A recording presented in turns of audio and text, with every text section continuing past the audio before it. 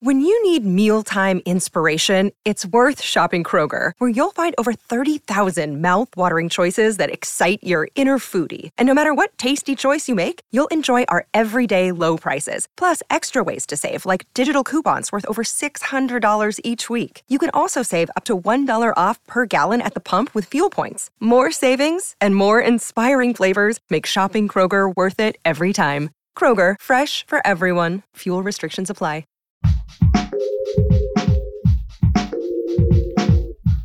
What if you could become a better person? Not by working harder, but by taking one doable step a day. And not because you're a bad person now, but because there's something inside you that's ready for more. How to Be a Better Person walks you through 1 year of those tiny steps. 365 small but mighty tools you can use in the next 24 hours to make a difference in yourself and the world. My mission? To help you live your best life. Hi, it's Kate. Welcome to How to Be a Better Person. Today is about being a better person in your heart. And what I'm about to share isn't about something to start doing. Instead, it's about something you can stop doing, which is kind of nice, right? Like crossing something off your to-do list forever. And that thing you can stop doing is making it your job to keep the peace at any price. It may seem like your highest goal in any difficult situation is to keep things from spilling over into anger or upset. But keeping the peace can look an awful lot like sweeping things under the rug and ignoring what needs attention. Ultimately, keeping the peace has the opposite effect. It can lead to a lot of festering stuff like resentment or hurt. And trust me, that stuff will always find its way to the surface. And by that time, it's more likely to be a real eruption instead of a smattering of bubbles. Let me give you an example of what I mean. One morning this past summer was a fairly typical get the kids off to camp extravaganza. I was busy packing up lunches, applying sunscreen, rounding up the towels and the bathing suits. I was giving a neighbor kid a ride to camp that day too. My kids and I left the house and walked to the car, which is parked in our driveway, which is on a street that isn't all that busy but is a cut-through between two busy streets, just as our neighbor walked up. We had just opened the doors to the car when a huge semi-truck came barreling down our street, going at least 45 miles an hour, passing inches from us. It was loud. It was kind of scary, too. Now, I don't know if it's just a natural part of the aging process, or motherhood, or what, but it drives me crazy when people drive too fast through our residential, kid, and pet-strewn neighborhood. What if he had driven by when our neighbor was still walking up the street? Mind you, our street is technically 2-lane, but with on-street parking, it quickly turns into 1 lane. And there are many houses that not only don't have sidewalks, but have bushes planted all the way out to the edge of the street. So at some parts, you have no choice but to walk in the middle of the street. Despite the anger I felt, I managed to keep it together, and I told everyone to get in and buckle up. I headed down the hill in the same direction of the truck. Turns out that truck was pulled over to the side of the road to make a delivery to the restaurant that's at the end of our street. I had no choice but to pull up next to him. Since both our windows were down, because it was hot as Hades, I decided in that moment to talk to him. I told him, listen, I saw you barrel down this road going over 40 miles an hour. That is way too fast. Please slow down. I gestured to show him all the kids in the car with me. To his credit, he said, thank you, and I kept going. I thought it was a productive exchange. The kids, on the other hand, were mortified. Mommy, why do you have to talk to strangers?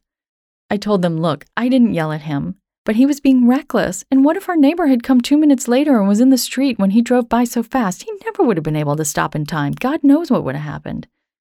Then I told them about one time I had driven down the same street, which has a pretty steep downhill portion, and had gotten up too much speed. There was a woman who lives at the bottom of the hill who was in her front yard, and she yelled at me, slow down! It made me realize that I was going way too fast, and now I make sure to go slower down that hill. My neighbor helped me see something I was doing wrong, and now I make it a point to do that thing better. I hoped to do the same thing for that truck driver. This is a lesson it took me a long time to get through my skull, that being a good person and keeping the peace aren't the same thing.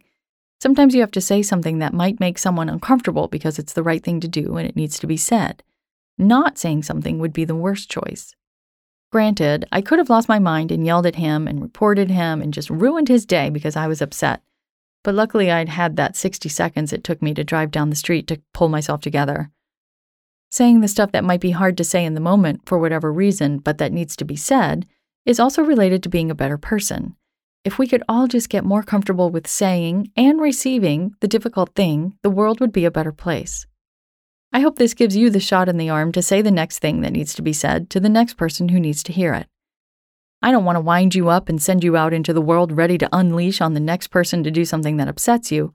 Remember to take a breath at least before you speak. Maybe take a couple of days if it's a really big thing. But say what needs to be said with as much love, or at least matter-of-factness, as you can. The funny thing is that when you stop trying to keep the peace at any cost, you find a lot more of it in your heart and help create more of it in the world too. Is your book club looking for books to read this January?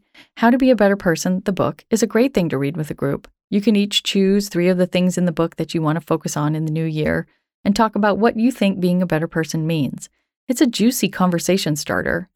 If you choose How to Be a Better Person for your book group, I've got a few slots in January and early February available to join your meeting via Skype or Zoom.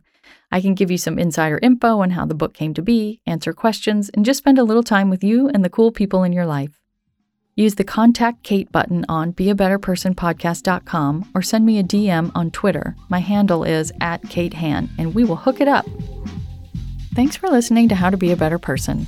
Our theme song is Left for Deadish by Junior85. The podcast is mixed by Sound Advice Strategies. If you liked what you heard in this episode, share it with someone you think would like it too. Your voice matters. Also, How to Be a Better Person has an official newsletter that sends the past 7 episodes, a sneak peek of the week ahead, and one well-chosen meme to your inbox every Saturday morning. Sign up at beabetter.personpodcast.com and click on Get Podcast News. I also love to hear from listeners. I mean, I love it. Send me an email by clicking on the Contact Kate button at beabetterpersonpodcast.com. Tweet me at KateHan, KateHan, or find me on Instagram at Kate Hanley Author. I look forward to connecting with you.